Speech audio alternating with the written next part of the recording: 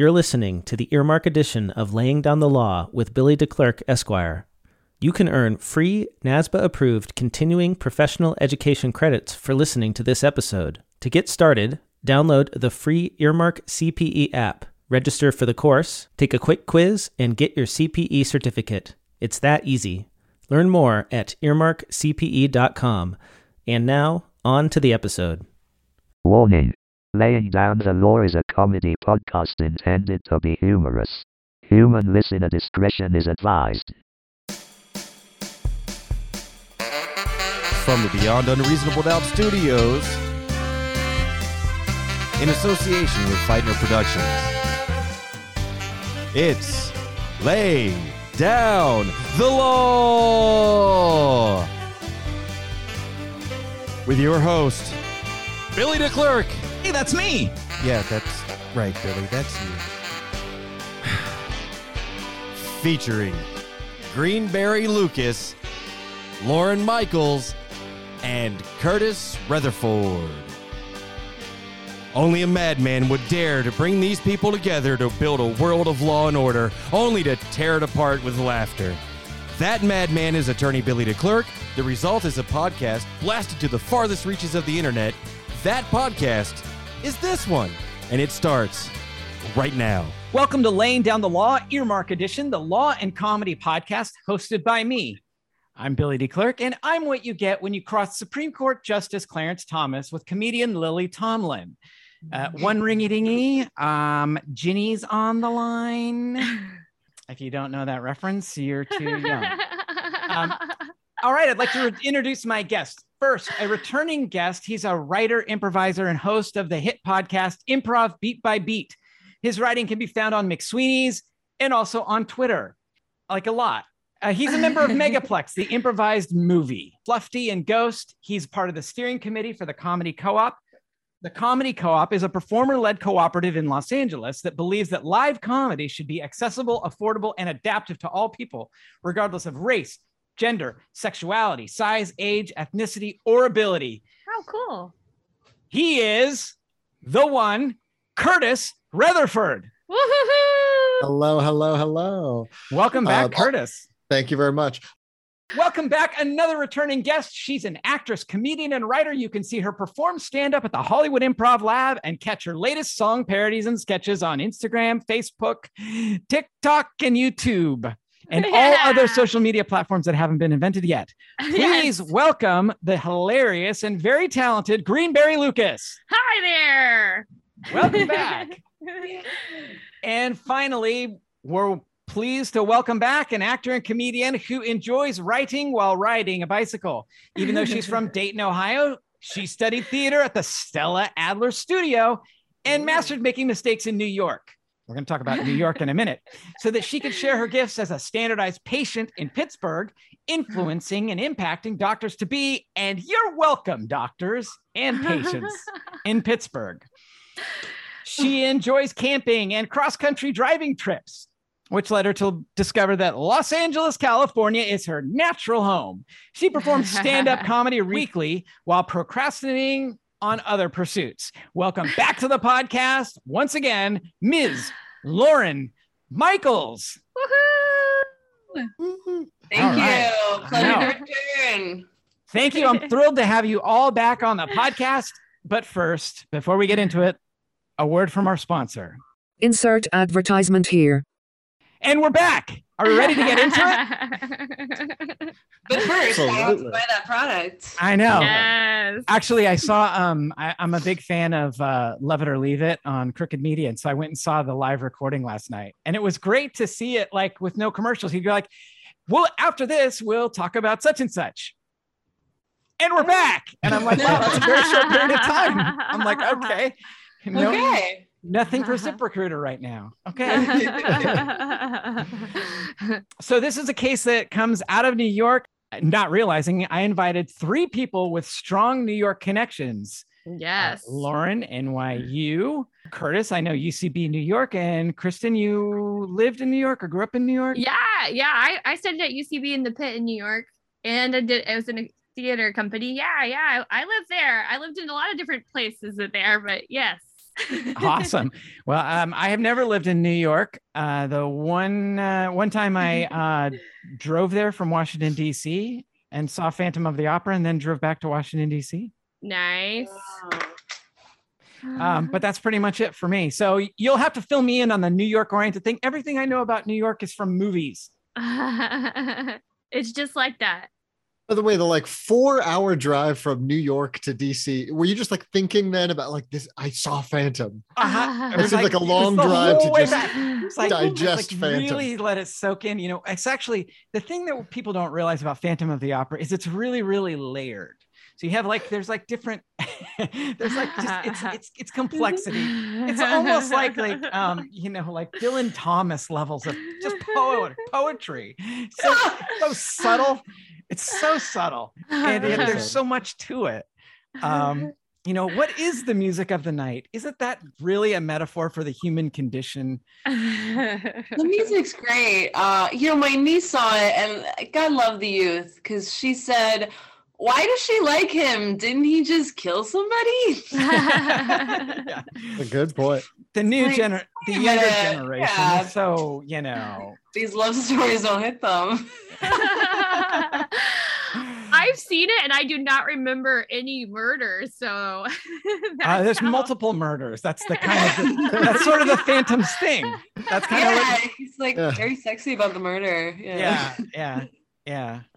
Actually, since we got on Phantom of the Opera, so when I was in middle school, my parents, I was really into theater. My parents knew that there was this show, Phantom of the Opera, that was really popular, and we were in the Bay Area, and so I don't know, maybe it was touring at that point in time, but my parents decided they found tickets really cheap, and they took us to see the Phantom of the Opera by Ken Hill.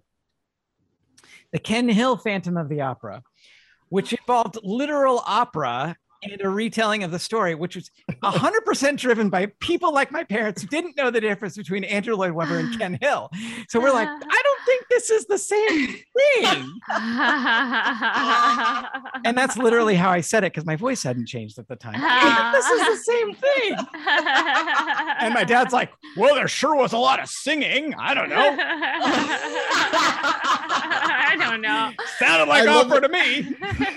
I love that even Phantom of the Opera has we're the original famous Rays, like one letter off, like we're Microsoft soft. They really tried to just get in the rubes. Exactly. Yep. Well, we were the rubes, that's for sure. So this case is a case from 1966. Wow. It was a good year. Yeah, Walkowski versus Carlton. Well, this is that Warhol New York year. Oh yeah, these are the go-go years. Man. Oh yeah, high boots, short skirts, a lot of dancing. My entire knowledge of the 60s comes from watching episodes of Laugh-In. By the way, the little windows. Yeah, I think they did do that on Laugh-In. Yeah. Billy, the more you talk, the more you're cable guy. All of your experiences are guided by movie television. I pretty much don't leave my little basement down here. Just everything I know.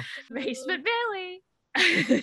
Yeah, so I guess I'm just tying it together with the Lily Tomlin reference up top, because I do believe that Ernestine Tomlin was a Laugh-In character. So John Walkowski was injured by a taxi cab. What? Yes, severely so injured. Was I. Oh, I wasn't severely injured. Well, tell us about your taxi cab industry. We're going to talk about Greenberry's taxi cab injury and how that relates to this case. Go ahead. Okay, how does it? Okay, so I was just walking across the crosswalk, minding my own, and a cab hit me. It was going pretty slow, so I didn't fly into the air. I think it was all things considered very, very not bad. I got hit. It spun me around. The cab stopped on my foot, just parked on my foot. And then I felt like there was a very quick response time from the fire department, and no bones were broken, but it was a terrifying time. The people on the street, they were giving me a lot of attention. So if you're looking to be a star in New York City, just walk slow in a crosswalk and you might get your fandom. I do think That's 5 probably seconds what- of fame. That's what Wachowski was after, actually. So how much money did you end up getting? The settlement I think was like 5,000. It wasn't a lot. Wow. $5,000. Yeah, and Is that a lot, Lauren? how old were you? Well, it's more than I got. Oh, Wait, okay, well, you've been hit by a cab too? Yes. What the hell? Yes. Oh You're my like God, I crazy. couldn't have planned this. When you were in the crosswalk, was your cab making a left turn? Yes. That's what my cab was doing. I was also right away in the crosswalk. It was making a left turn. It rolled over my foot, and I slammed on the hood, and I was like, "What the?" And then I pulled over, and he pulled over. I made him stop, and then like the bomb on the corner grabbed like 5 cops in half a second, and before I knew it, I was like wiggling my toes in front of these cops, and they were like, the foot spreads. It's happened to me too. The foot it spreads. It's And I was like, well, you think I need to get an ambulance? And they're like, well, you got insurance? And I was like, no. And they're like, well, you don't want to pay for that. It spreads. He'll drive you. And the guy drove me to the party I was going to, and that was it. No, you got screwed. You First got of all, zero? what is spreads? What does spreads Yeah, what mean? does this mean? The foot spreads? The foot spreads. Like the What pose, does that like it's mean? like if you do a lot of yoga, your toes get further and Like, further apart. It gets squished into something, and the bones, they spread apart, but they come back. It's like a pancake. Like a pancake. It was like a Looney Tunes doctor. Yeah. Because also they're describing the injury, not the recovery. Like saying the foot spreads is like, yes, I know there was a taxi on it. You're supposed to say the foot returns to non. That's my worry. Yeah, that's what I'm looking for here. Return to healing. The other thing, Lauren. Reveal my pancake foot that never came back. Yes, you have this like floppy giant paper foot. I noticed that. Now I know Yeah, why. yeah. She always But gets there's picked first for soccer. Go ahead. Yeah. Lauren, there's no fault insurance. So they did not understand, like, you should have been able to get, I didn't have insurance either. And that's a terrifying feeling. Man. So yeah, you should have been treated. Yeah, and actually insurance comes into play in Wachowski versus Carlton. The reason insurance does come into play. So Curtis, have you been hit by a cab? I have never been run over, but I have been hit by a cab probably a couple times while riding like city bikes in New York. Ooh, Oh, city bike. Yeah. And did you get a pancake foot? I got no pancake foot. I got into yelling matches with people people who had just tried to murder me and whose, feeling about almost murdering another human being was, well, you shouldn't have been riding your bike in the bike lane. Just classic difference of opinion, Wow, I could not have planned this better. If I could have hand selected guests for this particular case, I couldn't have done a better job. Unless like all of the improvisers I know have been hit by cabs. It could be that every single improviser all universal experience. I mean, anyone from New York, yes. I think Yeah, on your maybe, way to yeah. your first improv class, you're Yes. generally hit by a cab. That's The hilarious. warm-ups. Everybody say your name and how long ago it's been since you've been hit by a cab. They have the sign on the wall, days since being hit by a cab. Oh, back to zero again.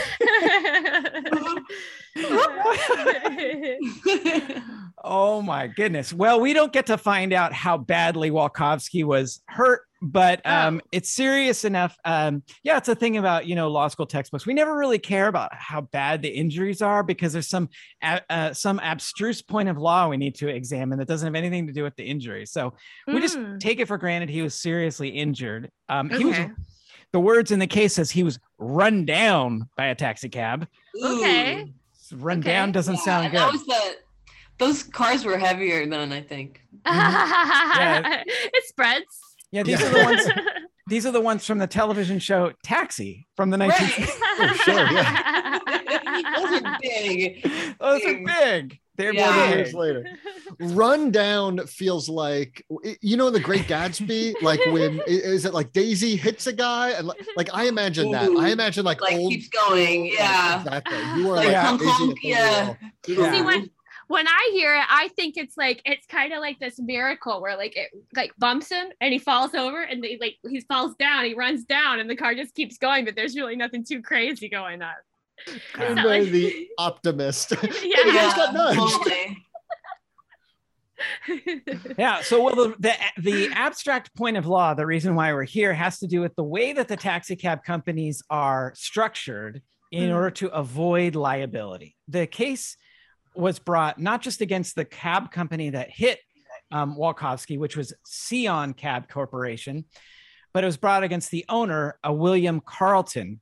Oh. But they also tried to bring it against 9 other corporations in which other taxi cabs were registered, because each of the corporations owned only 2 taxi cabs, and all of the individual corporations were owned by this William Carlton and 2 other guys. Little shiesty fella. Yeah. So every corporation, 2 cabs.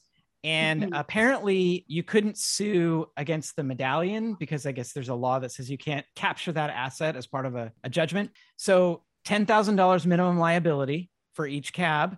That's the liability coverage that was required. And the cabs were all mortgaged, basically. So there was no value in any of the companies. So Walkowski's lawyers are saying we need to have a good defendant. We got to sue all 10 cab companies. There's 20 different cabs, plus the owner of the garage, plus the owners of the companies. And they're basically, they call it a single network and a single enterprise. The idea was Carlton was the controlling shareholder of these 10 different corporations. They had no other assets. And so Carlton, because the minimum liability is that 10,000 per cab, basically has the bright idea of like, if I split it into 9 companies rather than holding 180,000, he just has to hold 20,000, 20,000, 20,000, 20,000. Right. So that when he gets sued, so it's maximum... like a Hydra type thing, right? Like you cut off one of my companies. Well, I've got 8 other companies that are just fine. Exactly. Oh, when you're saying Hydra, you're talking about like a monster. Yeah, multi-headed. Yes, yeah, like the old Greek monster, all the like different snake heads. It's like, well, you cut off one head, that's fine. There's 8 other heads. I've got more heads, people. I got more heads. That's why them cabs are running all over New York. Running all the New Yorkers over. It's because people like Carlton. Yeah, that's right. Carlton's and it is apparently it was kind of the norm to set up cab companies this way. It wasn't unusual. Like it didn't change too much. Mm-hmm. Right. So the idea was the most you could get if you got injured is $20,000 because the only asset with these was the minimum liability insurance, and you couldn't go against all of the different cab companies. And basically the point of the plaintiff was you're a giant cab company. You have all these different cabs and you're pretending to be a little small company in order to basically defraud the public. Yeah. He says the same 3 guys were the stockholders, directors, and officers of all the corporations.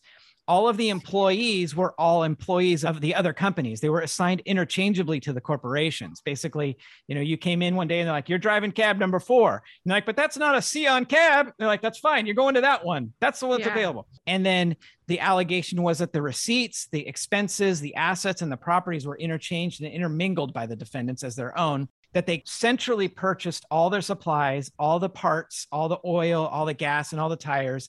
They were all garaged in one place. And all the operations of the properties were operated, controlled, managed, maintained as a single entity, unit, and enterprise by the defendants. Who finds this stuff out, Billy? Well, that's a lot of research to find, somebody. Who is that? So procedurally, where we are in this case is this is just the very beginning of the case. So these are just allegations in the complaint. So. Yeah. Because of the type of a motion that we have here, it's an early motion, like a motion to dismiss, which means you can't sue me. Doesn't matter if everything they say is true. You can't sue me. So these are just allegations. You have the process called discovery to go out and find out if it's true or there's some investigation that can be done. And this is where, like in the movie version of it, you have the classic, the lawyers going through the paperwork and then goes, wait a minute, Sion cabs, they have the same address as Sion cabs and Siop cabs and Sioff cabs. Right. Yeah. And because the corporation addresses, that's public information. So it's pretty easy to put together that these are different things. And they could have alleged these things without knowing for sure that it's true. Or they might have known it based on investigation. They're going around in long trench coats and asking people questions. Always in the trench coat. That's right. And they borrowed money for all the different corporations. And they're saying it was all mixed up. All the money was mixed up between all these different companies, and basically said, the point is that this is a fraud on the public. You're mixing all these different corporations together. They're just structured this way in a way that you don't have to pay if somebody gets hurt. We aren't for that.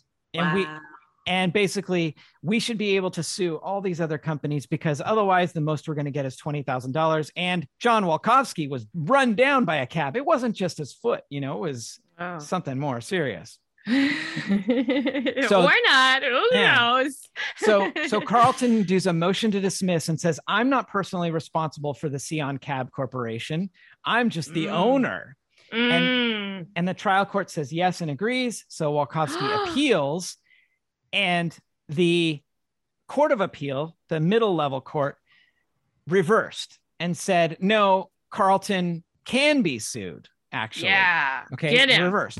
And then this goes up to the highest court. I think it's I forget the name of the court. The Court of Appeal, I think, is I don't remember the name of the court in New York, but it's the highest court in New York. Basically, their Supreme Court of New York. Producer Jeff here to set you straight. The New York court system has 3 levels: trial courts, including the Supreme Courts, the appellate divisions of the Supreme Court, and the Court of Appeals. And now back to our regularly scheduled program.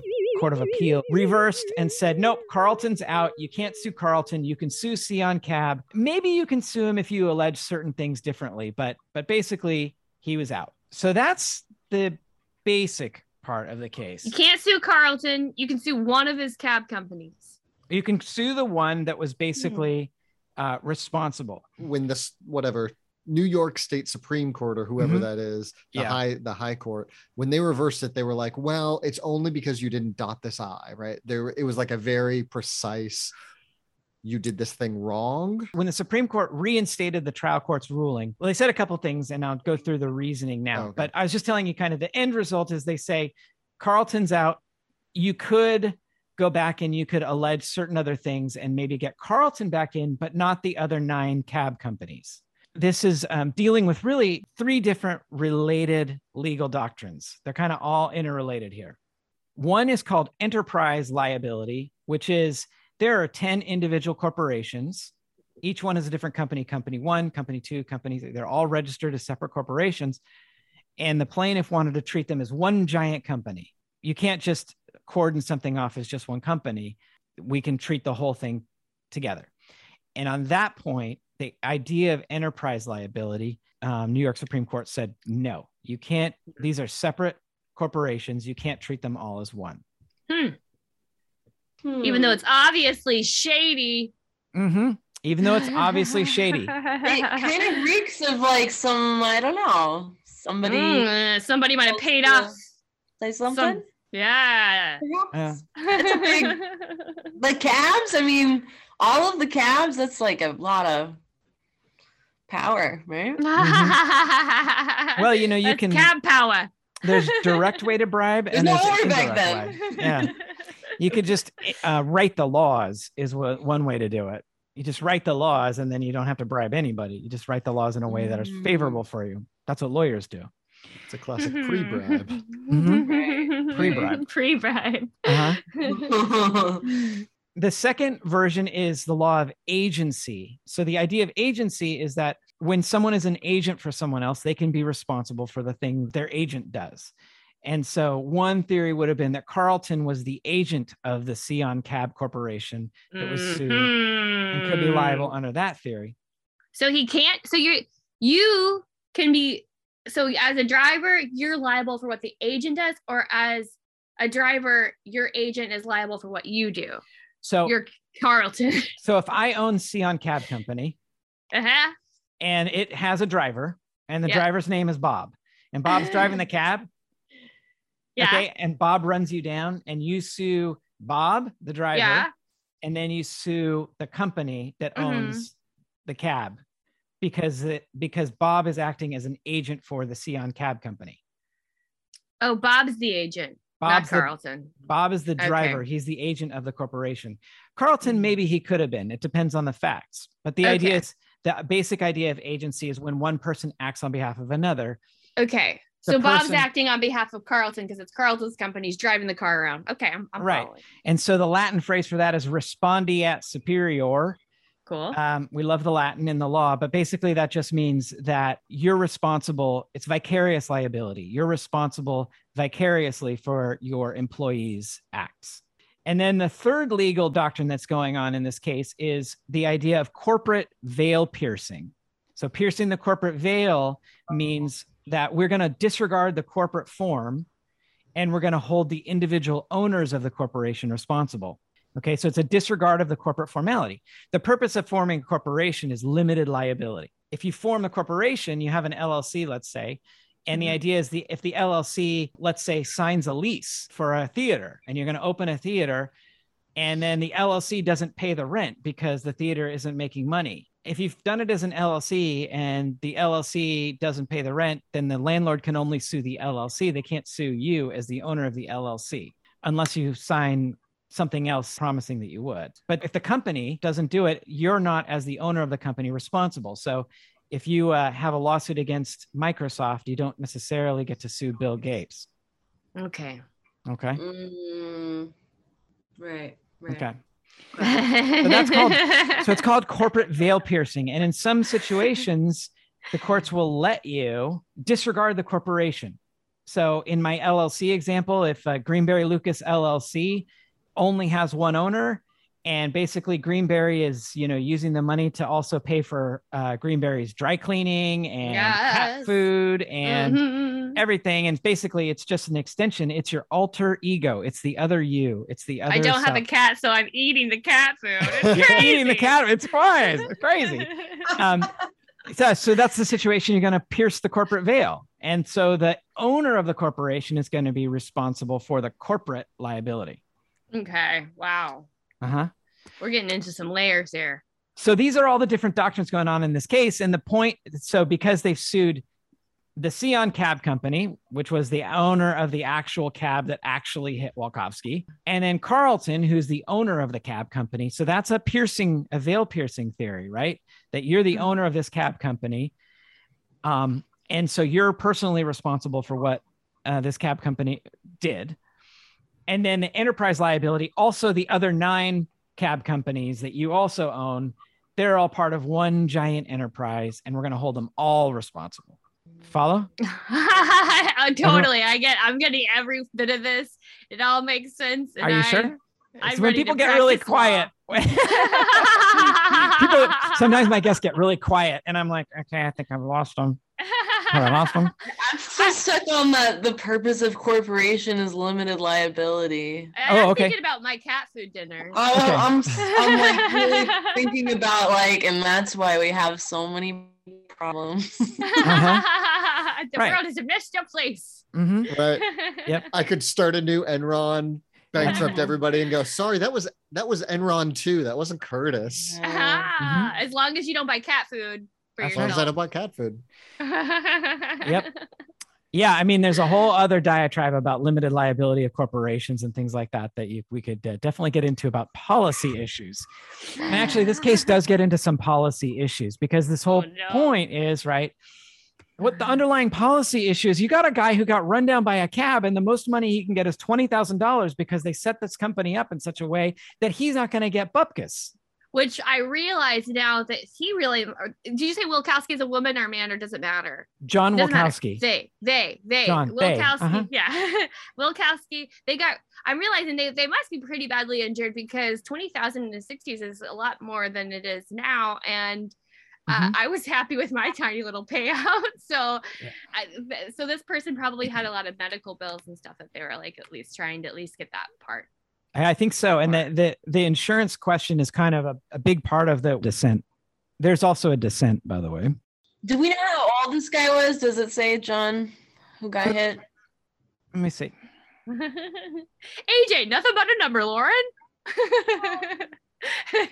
I need to know how much or is he was gonna have a basketball career, but then yeah, that matters. Yeah, they talked about that. I was gonna have a basketball career. And now you're stuck in a basement eating cat food. We My don't failing know. theater company. We don't know We don't know what his injuries were. We don't Okay. know how bad it was. We don't know. We know it's He was effed married. We don't know if he's married. We don't know where he Could was he perform injured. sexually afterwards? We have a lot We of questions don't about know. Volkowski. Yeah, I mean, we have to. I even checked the Wikipedia article. No Wikipedia coverage on this one. It's just he's just a schlub who got nothing. Yeah. That's kind of the setup for the case. Corporations limited liability. We understand about that, right? Yes. Yeah. Basically, the law is designed to protect these big old conglomerations. Yeah, and if you set your stuff up right, you can totally avoid liability. That's the idea. Okay, help me out, Billy. Give me some of this LLC Right? Don't hate the protection. player, hate the game. That's right. That's right. That's right. Robin Hood him. I don't make the rules. I don't make the rules. I just use them to my advantage. And I write them to my advantage. Yeah, you write them. Right. And I actually am the one who makes the rules. Yeah. Actually, the biggest example of how lawyers write the rules to their own benefit, the statute of limitations to sue a lawyer for malpractice is only 1 year. So everything else is 2, 3, 4 years. Wow. But if you don't sue your lawyer within 1 year, Wow. you're done. You are Like- out of luck. It's like, yeah, they made their own prenup. Yeah. They Like- made their own prenup. Mhm. You don't like this, you better Like, know. you can't- by the time you realize this could have gone better, it'll be too Too late. late. It's too late.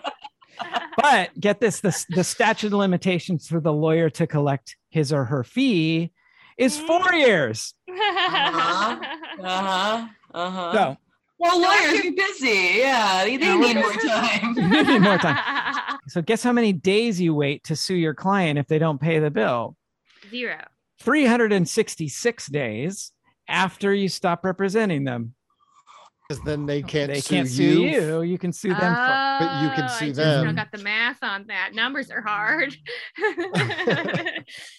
So the idea is it was so agency, right? Agency. So, yeah. sorry. Agency, the driver is working as an agent for the corporation. Right. So you can sue the corporation based on the actions of Right. whoever this driver was, who we don't even know his name, right? No. Did we? The driver Named was. them Bob. I think the driver was sued, but we're just calling him Bob. Bob's a small, Bob Right, is small the so Bob- kid. driver. Bob was sued, but Bob is just the agent, so we're suing the corporation, right? And that everybody is fine with. Every court was like, "Yep, yes, yes, yes." Right. You, Okay, yeah, you great. can sue the company that that the person works for. Yeah. But then the corporate veil piercing part is where they like, or that's like what they were going for with this lawsuit. That's what the people suing the company was going for. Yeah. And then some of the courts were like, well, you can't actually pierce this veil. This veil is too good. Mhm. Yeah. If you kind of imagine it like a family tree, if you have Carlton kind of at the top of the family tree, and then he's got 10 children. And the idea is corporate veil piercing is you can reach Carlton, he's the papa, but you can't reach the siblings. So And also, to be clear, in this metaphor, also Carlton is all of his own children, just wearing, I assume, kitty toys. Exactly. Right? Like Carlton is both the papa Your hats, and right? all of the yeah, and all the yeah, children. hats. Yeah. Now this is this company. Now. Yeah. Right. I'm Carlton Jr. Yeah. Exactly. So the enterprise liability piece, the court says you cannot do that. You can't sue different corporations just because they have the same owner. Sometimes it's called reverse veil piercing. Veil piercing being you're looking behind the corporate veil to the stockholder or the owner. So, Greenberry Lucas LLC is owned by Greenberry Lucas. We're going to sue Greenberry Lucas LLC. And we say, Greenberry Lucas treats Greenberry Lucas LLC as her personal plaything, and we're going to go right past it because I never. Greenberry Lucas has all that money, and Greenberry Lucas LLC's got bupkis. But reverse veil piercing is we say, we've been harmed by Greenberry Lucas LLC. We're going to sue Greenberry Lucas, and Greenberry Lucas No. also owns. Oh, What else does Greenberry Lucas own? a bunch of peanut butter stocks. Bunch of Peanut Butter Stocks LLC. It's the other company that Greenberry Lucas owns. We're not going to sue Bunch of Peanut Butter Stocks LLC because it's a sibling. It's another It's a- corp. It's a bunch sibling. of cans. bunch of empty cans. Oh, the highly valuable cans. And in this scenario, we really need those cans. Yeah. Oh, okay. And so in that situation, this is basically like, well, you looked behind the Wizard of Oz's curtain, Right. and the court is like, nope, Can't look. ignore, shut that curtain back, ignore the man behind the Exactly. curtain. You That is can't a see the man separate behind the company. curtain. Right. Just sue the big head. You can only sue the big head. You can't Man sue behind the tiny curtain. guy. Exactly. Big head, not the tiny head. It's the classic case of big head versus tiny It's guy. the Yeah. classic. So true. That is so true. Listen to Laying Down the Law, season 1, episode 400 for big head versus tiny guy. Exactly. If we could go back to that Hydra, it's a variation of sizes of heads. Right. And the court says, look, if you think this is a problem, then you need to go to the legislature to fix it. Right. The legislature allows cab companies to set it up this way, and they allow this minimum liability insurance. And if you think insurance ought to be better, then go get the legislature to change the laws. We're not in the business of changing the law. However, they do throw a bone to Walkowski, and they say this, not to say it's impossible for the plaintiff to sue Carlton. He just failed to do so here. Hint, hint. Right. And he says this is not a case of simple agency being like an employment situation, but it's actually fraud. It's a fraud analysis. Mhm. And so the complaint alleges that the separate corporations were undercapitalized and their assets are intermingled, meaning each corporation had very little money and they're just mixing the money back and forth. It doesn't have anything particular to say that Carlton and his associates were actually doing business as individuals and shuttling their personal funds in and out of the corporations. So that's really the difference. That alter ego, when you're looking at the owner of the corporation, are they using the corporation as their personal plaything? The cat food. Okay. The proof Yeah, is so in if the Greenberry's buying cat food, that's fraud. But if she's just using that money for, what was it, cans of peanut butter LLC, Right. then that's fine. She can move all that money between those two, and we can't sue her. Right. Mhm. Right. But as soon as she takes out some money and buys that sweet, sweet Whiskers, Mhm. Yeah. Fancy Risky food. Whiskas. That's right. Risky Whiskers. Exactly. That's exactly it. And basically they say, he didn't do it, but he could potentially go back and amend the complaint. Amend is to fix it or redo it, and could potentially sue Carlton if they can allege that specifically Carlton has taken money out of the corporation. That's all you gotta find, and I guarantee you can find that easy. Mhm.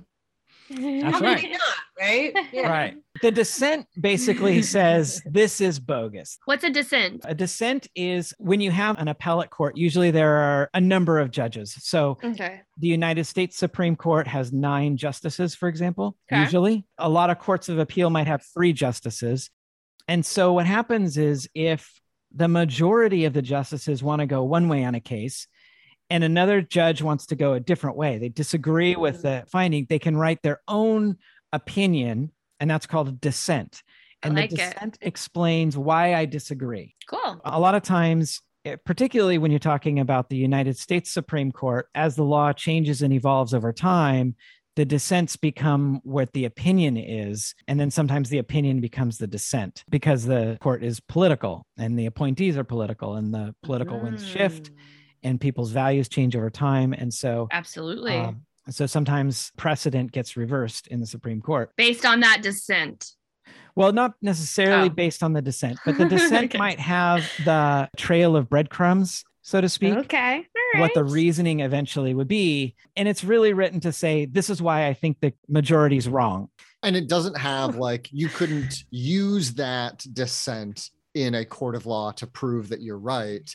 They're just doing it so that, hopefully if the law changes, I've already said Mhm. what I think will be the right thing. Right. Aha. And it does have, I think the idea is that, in a case like this where you could kind of argue the result's wrong, that it's not right. Like it doesn't seem right that you should be able to structure your company so that it's impossible for someone to ever recover more than $20,000, no matter how badly they're injured.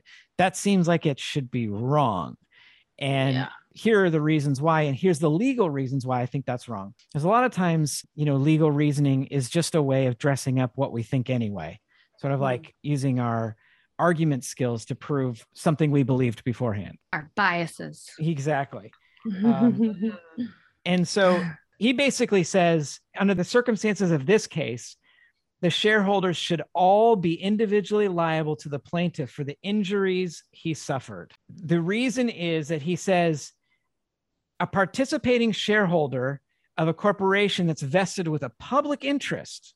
So here you're talking about a cab company, right? They have a public interest in safety that's organized with insufficient capital to meet the liabilities which are certain to arise in the ordinary course of the corporation's business, which I will point out, I had no knowledge that all three of my guests would show up saying, having been hit by a cab, and in Curtis's case, several times. So we can say to a certainty that these liabilities will occur in the ordinary course of a taxi cab business. He said, I think the rule should be, when you do that, you're personally responsible. You set up a company that has no money and that company's going around hitting people, then you're on the hook for whatever damages it costs. Judge Keating, the dissenting judge, was outvoted, and he was the only one. There were 5 other justices or judges that voted the other way. Two. He said 5 judges. He said that he didn't think that the legislature's idea was to allow this to happen. This is just some clever gamesmanship by the cab company. Oh yeah, we know what's going on. That Carlton Cab Company is a real bunch of scoundrels. Is what's going on. They're running people over. And it's just been happening since the 60s, and it happens today. And I'm sure he's still alive. They're still alive and still running people over. Probably even more so. I mean, after this decision, they're like, why are we having 2 cabs per company? Why not just one? Yeah. Why not half a cab? You can only see the front half of my cab. Sorry, the back. I backed over you. That math tracks if it's a $5,000 payout. That's pretty much it. Each wheel is one company. Yeah. And this is, it does raise some interesting policy questions. When you think about corporations, if you can shield liability in that way, you could do some really bad stuff. And you're like, well, that's in a corporation. We're not responsible for whatever happens in that part of the corporation. So it incentivizes companies to put their riskiest operations into a shell company or into some kind of a small subsidiary so that the other parts of the entity are safe. So they get sued for, I don't know, having toxic chemicals in baby powder or something like that. They're like, well, we're going to bankrupt that company. The rest of us is fine. Yeah. Right. Johnson & Johnson is fine. You want to sue Johnson & Johnson, who owns all the cancer chemicals. Exactly. You want the 3 Johnsons. We're going to do a little improv. Oh, boy. All right. All right, great. Excuse me. I'm sorry. John, as my lawyer, you've been very, very good. I generally appreciate what you do. I know you do. It's just that I was just looking back over the contracts, and there's a lot of I don't know. What it seems is, well, let's see, like right here, right? It says that I owe you the normal amount. Okay, that's fine.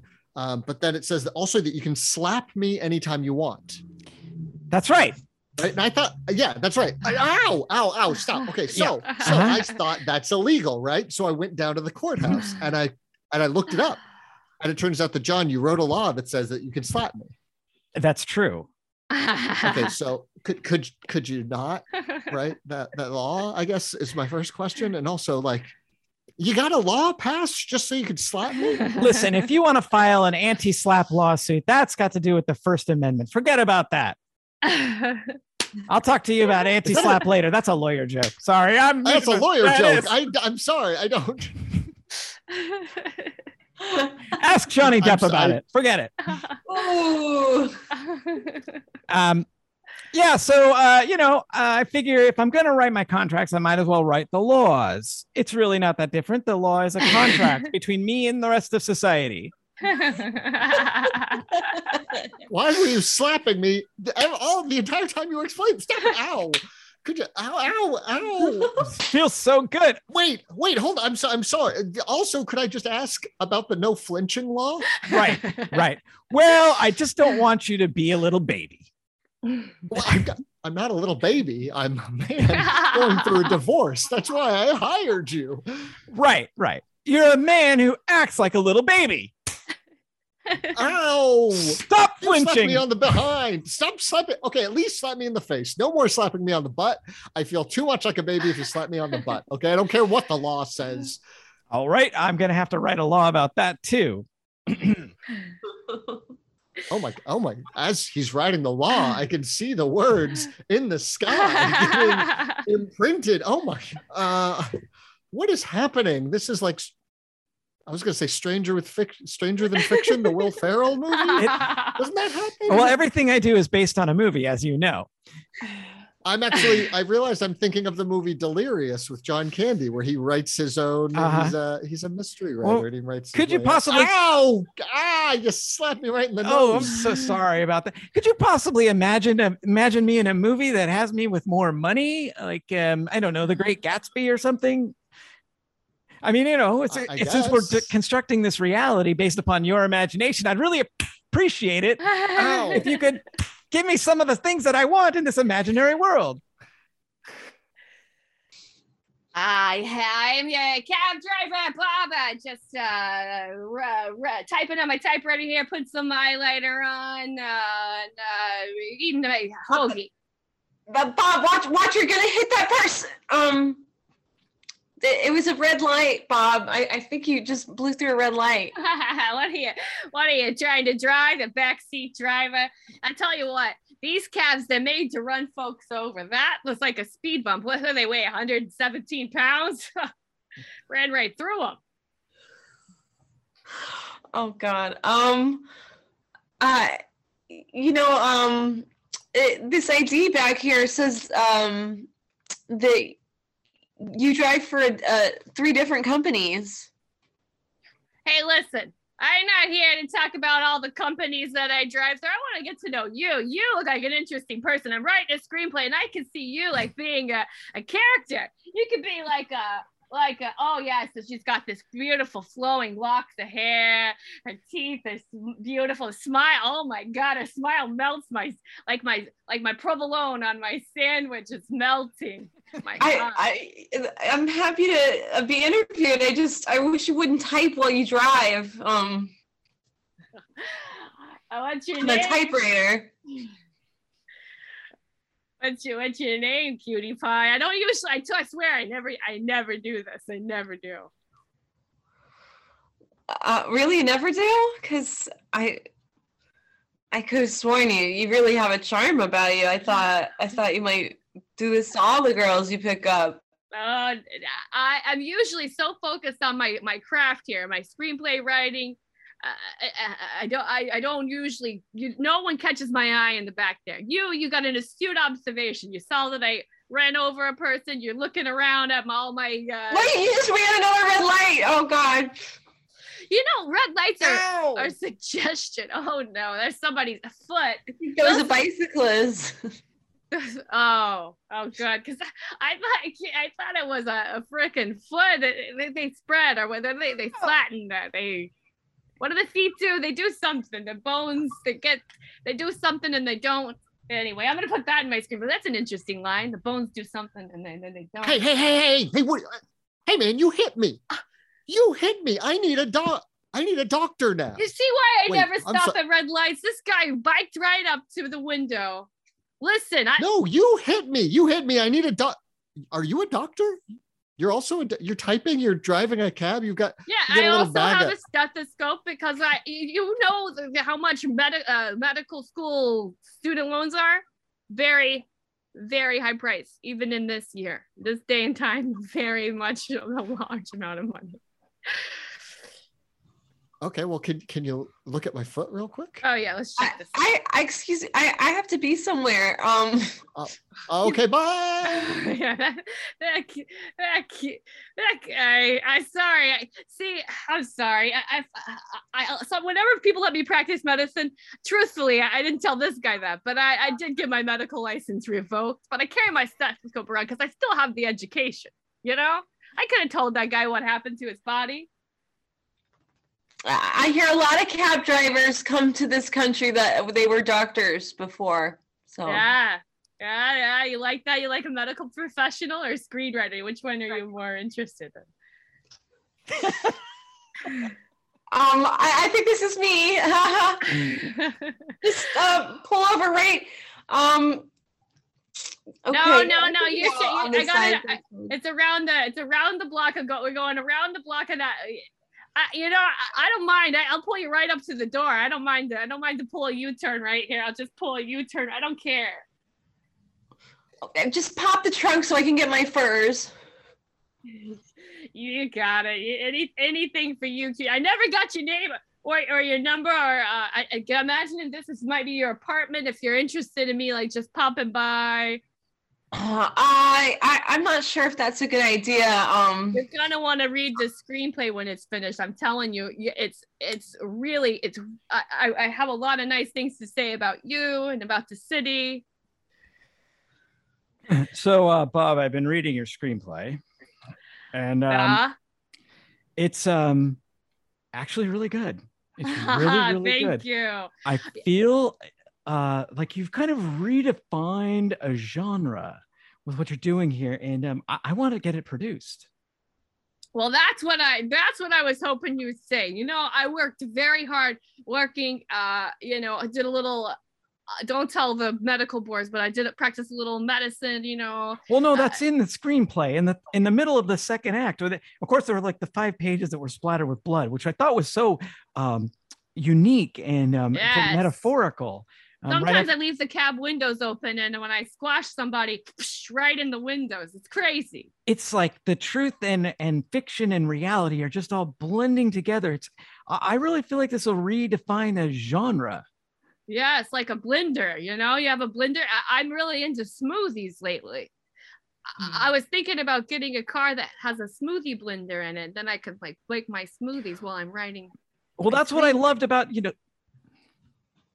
Welcome back to entertainment tonight. We have, of course, Bob, who's the first 100-tuple threat. Not a triple threat, not a director, writer, actor, but a director, writer, actor, taxi driver, doctor, Casanova, the first legally recognized Casanova ever, veterinarian, vet of the armed forces, the first person to ever walk on the moon. Yes. After Neil Armstrong.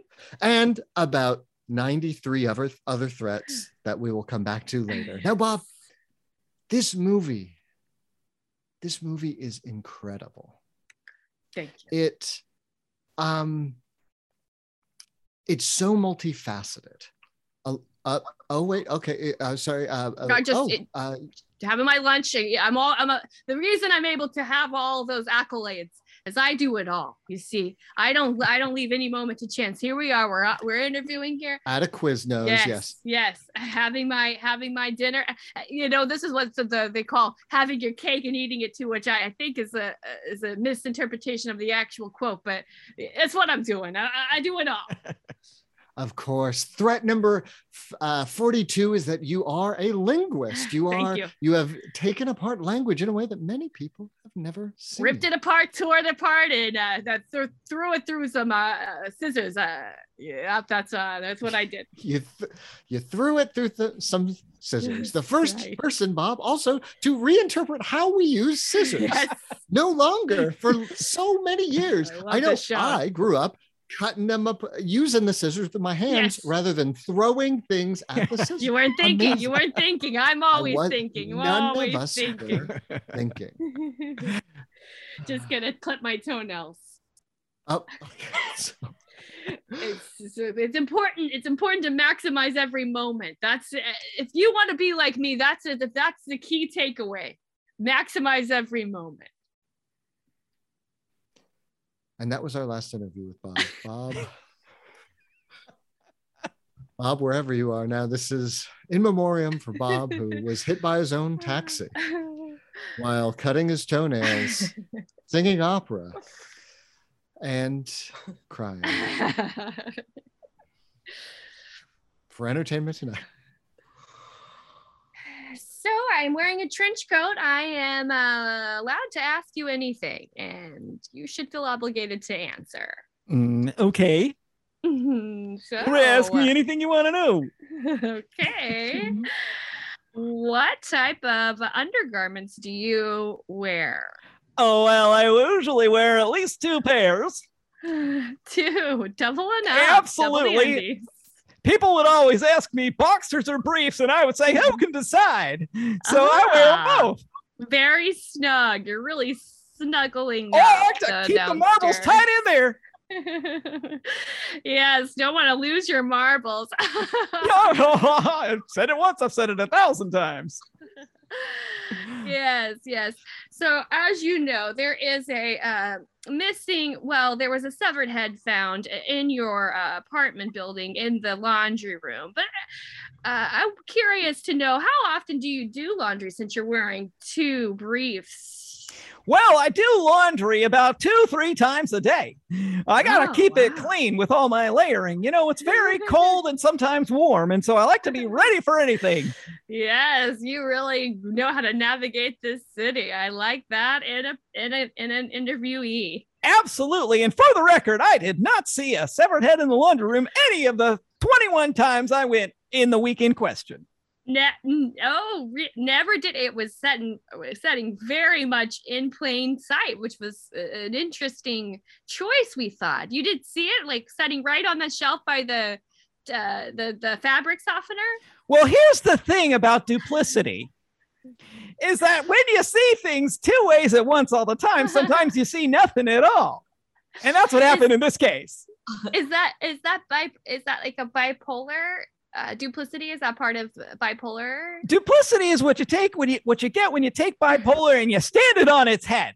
Okay. Instead of having 2 poles going on and you're switching back and forth, who's got the time? Why not do both at the same time? You can be fully energetic and not be able to get out of bed both at the same time. That's what's fun. That's what I call a good time.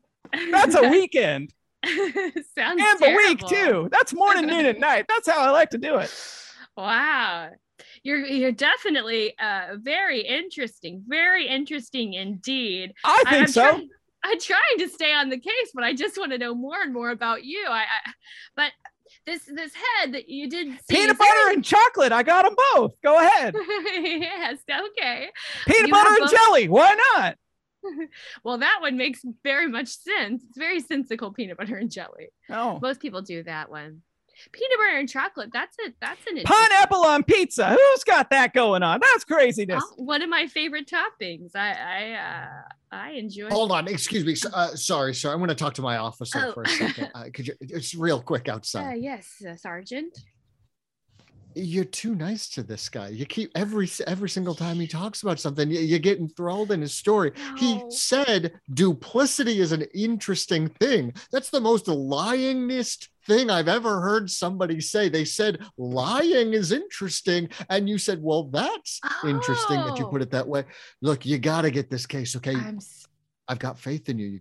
You can close this. And scene.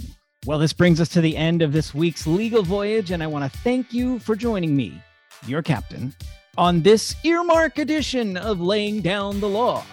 I'd like to thank my crew, Greenberry, Lauren, and Curtis, for joining me on this delightful journey into madness. And listener, I'd like to thank you for coming along with us. Wherever you are, you're also here while you're there via the magic of Earmark CPE. I'd also like to thank the OG Cello Performance CPA, Blake Oliver, for building Earmark CPE, the mighty little app that makes learning fun and free. Mostly free, but now you can subscribe. Isn't that right, Blake? That's right, Billy. And speaking of mighty, thank you to the mighty Q, Quentin Feitner, for the mighty cover art. Thank you for the opportunity, Billy.